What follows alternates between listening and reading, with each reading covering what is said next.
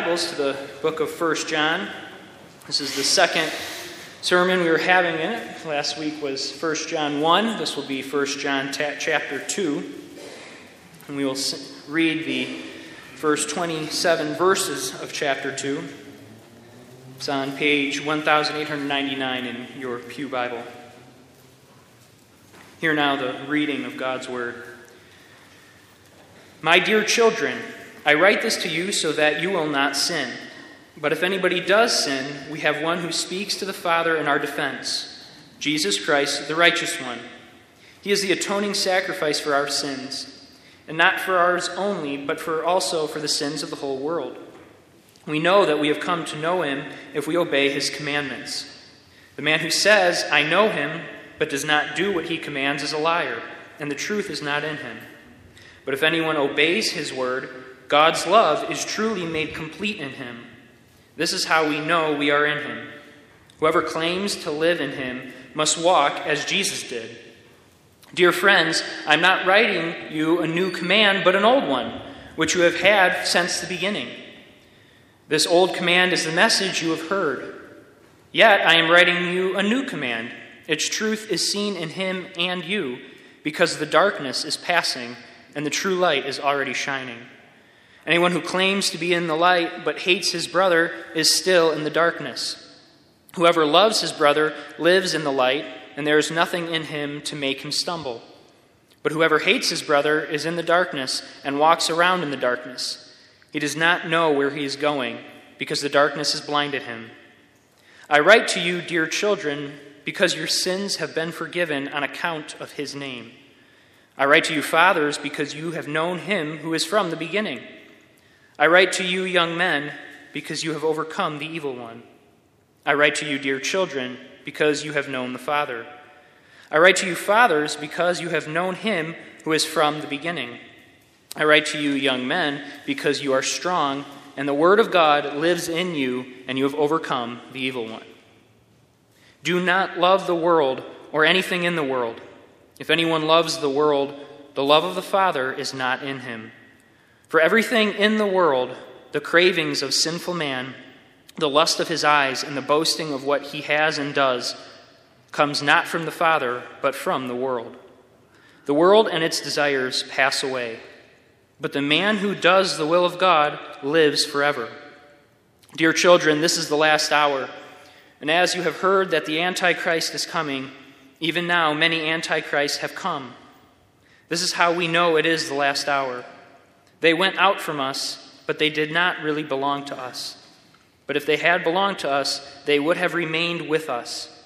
But their going showed that none of them belonged to us. But you have an anointing from the Holy One, and all of you know the truth. I do not write to you because you do not know the truth, but because you do know it, and because no lie comes from the truth. Who is the liar? It is the man who denies that Jesus is the Christ. Such a man is the Antichrist. He denies the Father and the Son. No one who denies the Son has the Father. Whoever acknowledges the Son has the Father also. See that what you have heard from the beginning remains in you. If it does, you also will remain in the Son and in the Father. And this is what he promised us, even eternal life. I am writing these things to you about those who are trying to lead you astray. As for you, the anointing you received from him remains in you, and you do not need anyone to teach you. But as his anointing teaches you about all things, and as that anointing is real, no counterfeit, just as it has taught you, remain in him. Thus ends the reading of God's word. And we read all 27 verses, but our focus this evening will be on the first 17 verses of the chapter. There was a TV show on for many years, I think just recently ended, called Mythbusters. The premise of this show was to test myths, to test interesting thoughts or ideas that have been claimed to happen, and to see if they were plausible, if they were confirmed, or if they were busted. It was a very interesting show. You found yourself wanting these myths to be confirmed. You wanted to know if a boat made out of duct tape could actually float, and it can, by the way.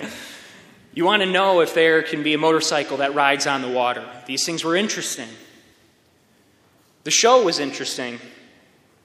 The sad reality of it, though, was that many of the myths tested were just that, myths.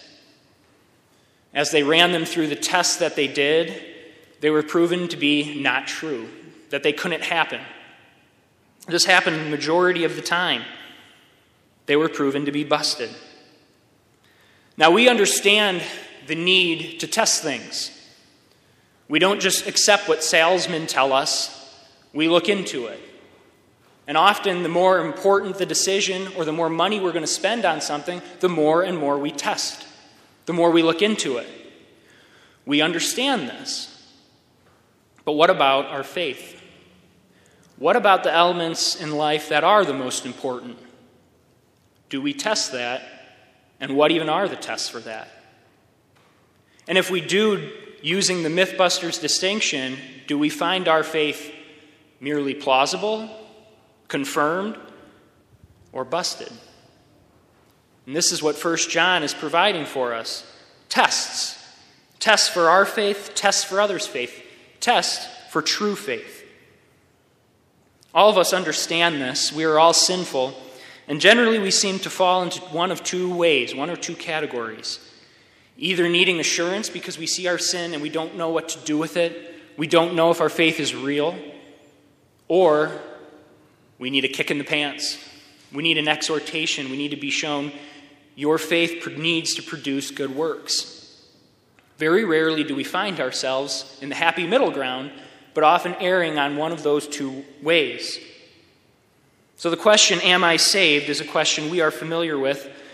We've most likely asked it of ourselves and others around us, and if we haven't asked it, we certainly will. Am I saved? Well, 1 John chapter 2 provides 3 tests to determine the genuineness of our faith. The first test comes in verses 3 through 6, and that's the test of obedience, or a moral test. The second test comes in verses 7 through 11, and that's love, or a social test. And the third test comes in verses 18 through 27. Now, we won't go into that tonight, but that's the test of doctrine, of our belief. So we will look at the first 2 tests. You see, we saw in the first chapter that the true message of Christ brings us into fellowship with God. We also saw that those who claim to have fellowship with God cannot walk in sin, or they cannot walk in sin that they deny. They must confess it. They can't claim to be perfect. We saw these errors. And then we see in the first 2 verses of chapter 2 the dealing with sin. We see that there is an advocate we have. There is a righteous one. Verse 1 shows us this. He is with the Father. This righteous one stands in God's presence, and he is our advocate. We know God will listen to him because he is righteous.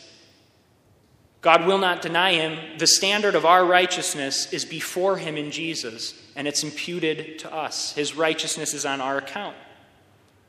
That's what we see in verse 1. In verse 2, it says that he's an atoning sacrifice. The original word this is translating, this atoning sacrifice, has the idea that Jesus came as a covering for our sin against the wrath of God. Jesus came and did away with what we couldn't and protected us from the penalty and justice of God. This is what is there for those who truly believe. Jesus possesses a threefold qualification to be our intercessor: his righteous character, his atoning death, and his heavenly advocacy. This atoning sacrifice is said also to be one that atones for the sins of the whole world.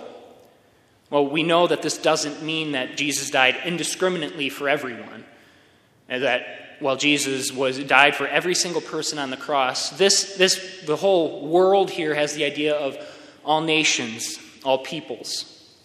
This isn't just the Jewish race. This isn't just the Gentile race. It's for everyone, over all time, past, present, and future. That is the scope of this whole world. So chapter 2 begins answering this sin dilemma But this might lead to a question that John's audience would have had and that we ourselves might have. Okay, that's great. That's wonderful. The sin dilemma is dealt with. How do we know we truly believe? Okay, we know that if we confess our sins, we're forgiven. We know we need to have true faith in Jesus and we're forgiven. But how do we know that we do that?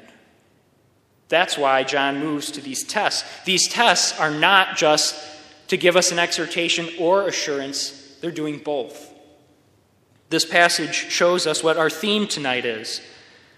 Obedience, love, and belief bring assurance and an exhortation. That's what this passage summarized would be. Obedience, love, and belief bring assurance and exhortation. Or you could substitute, if you wish, exhortation for a kick in the pants. We either are assured of our faith or we receive a kick in the pants to be obedient. And so we will look at the first test in obedience. Verses 3 through 6 is this test.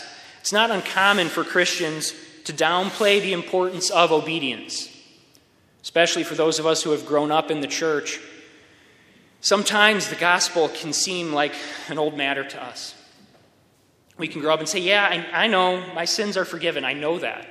I know I got to be obedient, but I can pray and be forgiven. It's very easy to slip into this, and so you see the need for an exhortation. And then we also know in our own lives, very often we fall into the need for assurance. So John is trying to spur the complacent on in his congregation to the fruit of their faith. Now you see, John is clearly not saying you are saved by your obedience. He says in verse 3, we know that we have come to know him if we obey his commands. You see, we don't know that we come to know him because we obey his commands. It's not as if our obedience is the basis upon which we are saved. And listen here, because this is very important. Obedience is not the grounds of truly knowing God. It is the byproduct for those who truly know God. It is our fruit. Jesus said in Matthew 7:15-20 that you could determine who are false prophets by their fruit. Jesus said, a good tree cannot bear bad fruit, and a bad tree cannot bear good fruit. Every tree that does not bear good fruit is cut down and thrown into the fire. Thus, by their fruit you will recognize them. John is telling us we can do the same. We can recognize who are true believers, and if we are a true believer, by our fruit. Now, the natural question would be for us to ask, how much obedience, how much fruit is necessary for me to know it? And you see what we do there. We once again put our assurance on whether or not we obey. Now, on one hand, John is telling us to do this, but not as our ground. He said in verse 3 that we know him if we obey his commands. It's simply to know. This isn't an obedience meter that John's providing. Do this amount of good works, and then you'll know that you have a genuine faith. Rather, to continue with Jesus' imagery, it's not the amount of fruit on a tree that determines whether the tree is a good tree. It's the quality of the fruit it produces. Now, I'm not saying we shouldn't care about the amount of our good works, but we shouldn't be counting them and seeing if which side is more? Is our good works more? Is our bad works more? Which is better? Which is greater? That's not what John's doing. He's saying we bear good fruit. It's the kind of obedience, though, that will increase. Our obedience and our fruit doesn't just stop. And if we become static in our growth, there is a problem. If we aren't producing more good works, if we aren't producing or growing in sanctification, there's an issue. This Holy Spirit dwells in us and sanctifies us. He works in us. He's a God who works. And if our faith isn't progressing anywhere and we're not drawing closer to God, we do need to question what is the quality of our faith. But John's point, once again, is that you find your assurance in Christ. You find evidence of your faith in your obedience. The Heidelberg Catechism actually addresses this in question 86, and I'm not going to read the whole question, but it asks, If we are delivered from sin, or since we are delivered from sin, why must we still do good? And part of the answer is, and we do good so that we may be assured of our faith by its fruits, and so that by our godly living our neighbors may be won over to Christ. You see, obedience shows faith to be true, but it's not the reason for or the grounds of our true faith. In the first chapter we saw that we have fellowship with God, and our obedience shows that we have that true fellowship. But here's another thing I want to be clear on that is very hard and very difficult that we slip into sometimes, that our obedience is what gives us a closer walk with God. One commentator says, obedience does not lead to intimacy with God. John is not teaching that if you obey these commands, that will bring you into intimacy with God. Obedience flows out of intimacy with God. You don't obey because of what you think you might lose. You obey because you are already in fellowship with God. You see the motivation, what's motivating our works, it's because we are already in fellowship with God. It's an expression of our true life. And so we must be obedient. We must obey. Well, then what are we to obey? John keeps speaking of this commandment, of these commandments, obey these commandments. Well, 1 John chapter 3, verse 23 helps us answer it. He says, and this is his command, to believe in the name of his Son, Jesus Christ, and to love one another as he commanded us. So this command that we are to obey is to express our faith in Christ and also to love. That's really what this command is getting at, the command to love. Verse 4 shows that if we ignore this, we are liars, that we must love. And verse 5 says that for those who believe in Jesus and keep his command to love actually has God's love made complete in him. Well, what does this mean? What does it mean to have God's love made complete in you? Well, the idea here is that the greatest expression of our love for God is in obeying him. In other words, the perfect form of love is in obeying God. To use an illustration, it's like a marriage.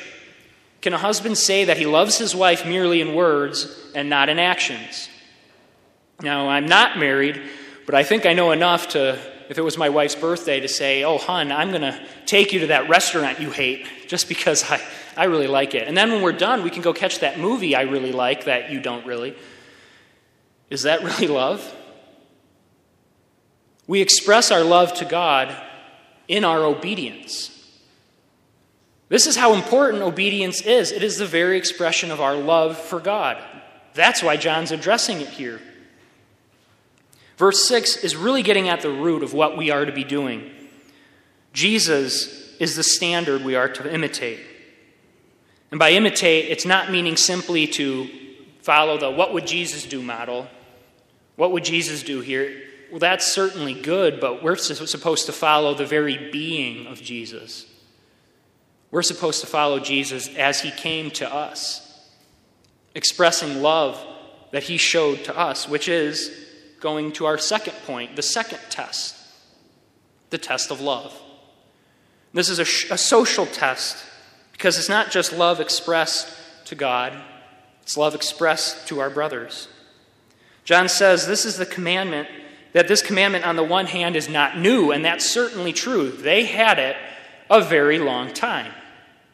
Jesus himself summarized what the law was in love of God and love of neighbor. So it's not new. He's telling them that I'm not bringing to you something you shouldn't accept. This isn't new doctrine. This isn't some heresy. You know this to be true. It's not new. But there is something new about it. Well, first, what's new about it is that he's giving the command again to emphasize it. This is how important this command is. But secondly, what's newer about this command is that it's expressed in a fuller and deeper way than what we ever had seen before. The deepness, the newness of this command is that it came in Jesus Christ, and we saw how he loved. He expressed the command to love perfectly. And what he brought especially to the table, if you want to say it like that, is a self-sacrificial love. A love that looked for the good of others and not for his own. A love that was concerned for others and not his own. It's self-sacrificial. Verse 8 says, its truth is seen in him and in you. What greater assurance could we be given than when we see the love of Christ expressed in our own lives? That we ourselves are not only being loved by Christ, but loving others as Christ loved. This is how we find assurance. But again, we're not doing this so that we'll have assurance. We're doing this because we love, truly, because we are imitating Christ. And this love is shown to be true in that the darkness is passing away. The true light, which in this verse is meaning Jesus, is already shining. It's shining in the world and it's driving the darkness away. This love is genuine. This love, Jesus expressed, was to come to us worthless human beings and die. And this love is driving away the darkness. It's putting to death the deeds of the world. And so we would ask, how are we doing on this test? Are we loving as Christ loved? When other people see us, what is their impression? Do they see a people who love as Christ loved? Do they see people who are self-sacrificial, giving of themselves and what they want for the sake of others?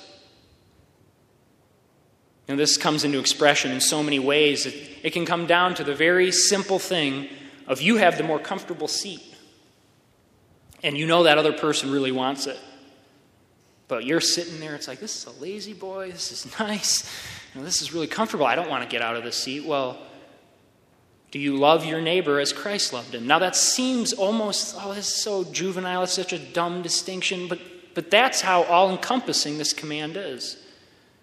To love in such a full way. True love for God is expressed in our love for others. And I certainly didn't think of this when I started reading this chapter, because it really puts us in a dilemma. What this means is if our true love for God is expressed in how we love others, if we're not loving others, that means we're not loving God. And so when we don't put someone else first, we say, God, I don't love you enough to do that. God, I don't love you enough to turn the other cheek. I don't love you enough to talk to that person over there that annoys me. I just don't want to do it. If we do that, we're actually saying we don't love God. This is the full exhortation John's bringing. He's trying to get them to see the need for these good works. What we do for others, we are doing for God. And this is the greatness of God. We serve a God who didn't just tell us, love me with all your heart. He said, no, show your love to me in how you love others. What a loving God. How astonishing is that? That's his concern for others, for his people, that his people would be expressing his own love in their love for each other. So those are the two tests, the test of obedience and the test of love. Very similar, but two tests that John gives. And now in verses 12 through 17, we see the test results. We see what this is supposed to produce, what these tests are supposed to produce, and what's true of these tests. Verses 12 through 14 show the blessings for those who pass the test or who are in Christ. Verses 15 through 17 have a further exhortation. So in verses 12 through 14, John is affirming what is true of them and the blessings that they are enjoying as believers. It seems as if he's addressing three different groups here. He says children, fathers, and young men. Now, what's most likely going on here is children is a reference to the whole congregation, because throughout this epistle, he always calls the whole congregation with that loving term, my children. So this is a reference to all of them. So then we have two groups seeming to be addressed here, and that's fathers and young men. This is fathers is most likely those who have been Christians a long time, those who are either spiritually mature or who have just grown close to God. They have been true members for their lives. And that would mean young men are probably those who are newer converts, but who have nevertheless been forgiven of their sin.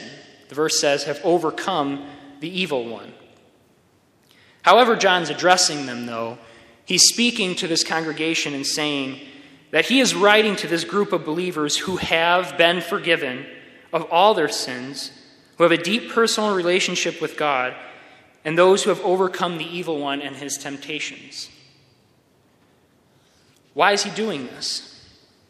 Well, he's saying, I'm writing these things to you because this is true of you. I'm writing to you to obey God's commands because you are in fellowship with God. Even in saying this, he's providing them with assurance. He's saying, I know this is true of you, and so I'm telling you to obey. I know that you are saved. That's what John's saying. And if you are saved, do this. What's so wonderful about this is I can say the same thing to everyone here. I say this to you because you have had your sins forgiven.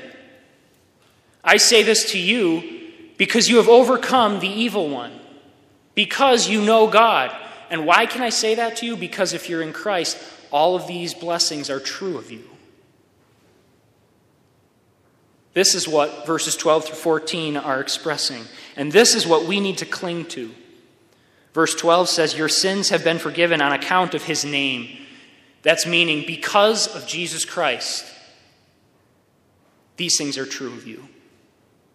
Again, our grounds, the gospel message is not in our works that we achieve our salvation. It's in Christ. And that's where our assurance comes from. But then in classic style, now John goes back to exhortation. He's just weaving in and out of this. Throughout the whole epistle, basically, is a weaving in and out of this is true of you, so obey. Assurance, a kick in the pants. He swerves back and forth. Verses 15 through 17 say, do not love the world or anything in the world. John's not meaning here the world and everything in it per se. It's not as if the world created is a bad thing. The world here that he's meaning is a world opposed to Jesus Christ and his kingdom. To that which is sinful, to that which is temporary, he's saying, do not love it. When we read this, we're hearing, do not love it. Now, on one hand, this should sound like just a thud, because we all know how much we love the world. We know that we're fighting sin. And so when we hear that, it really grabs us. Do not love the world. He even says in verse 16, because everything in the world, the cravings of sinful man, the lust of his eyes, and the boasting of what he has and does, comes not from the Father, but from the world. We who are in fellowship with the Father have no fellowship with the world. We are not to love it. This phrase, the cravings of sinful man, it's really a beautiful description of something that couldn't be more ugly. Because when we think, what are the cravings of sinful man, or if you translated this very woodenly, what are the desires of the flesh, we see the sexual revolution, drugs, rape, murder. These are the cravings of the sinful world. These are the things John's telling us not to desire. Now, those are quite obvious sins, but now what do we don't always see that the love and desires of this world come about in much simpler ways. Take a step back and look at your life, and what do you see there? Why do we get so mad when we think we're being mistreated?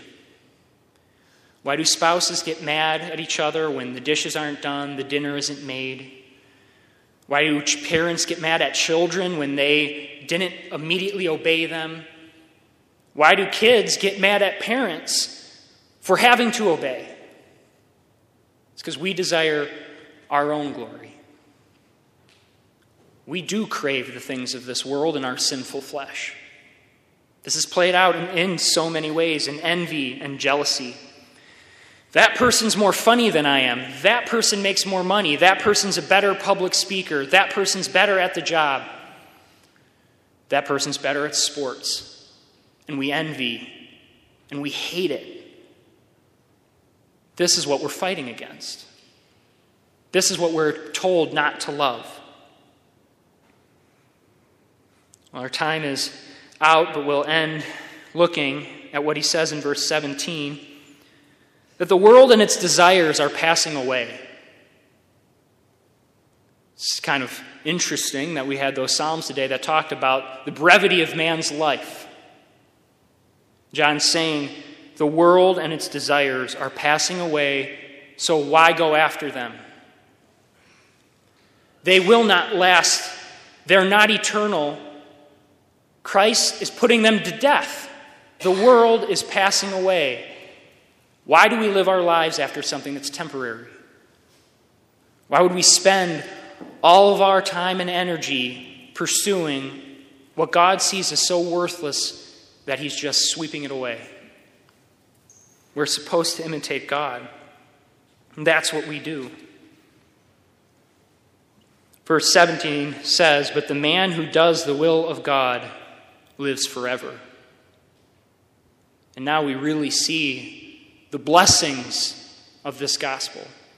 That the world is passing away, but we aren't. Those who are truly in Christ and see their assurance and their obedience and their love know that we will last for eternity. We are lasting because we are in fellowship with God. And so these are the two tests.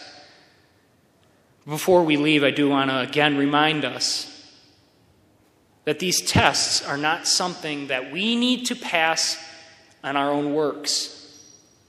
These tests are something that Jesus passed for us.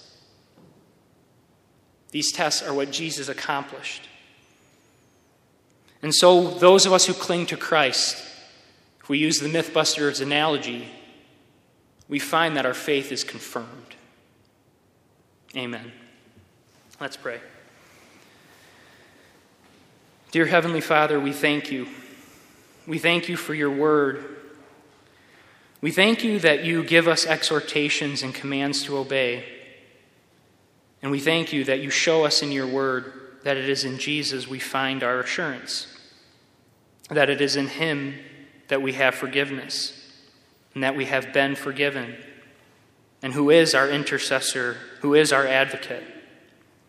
We pray, though, that this would lead us to good works, that the good works we do would be an expression of the love and fellowship we already have with you, that we would look continually to these things simply to be something that's pleasing in your sight and not upon which we stand for our salvation. In Jesus' name, amen.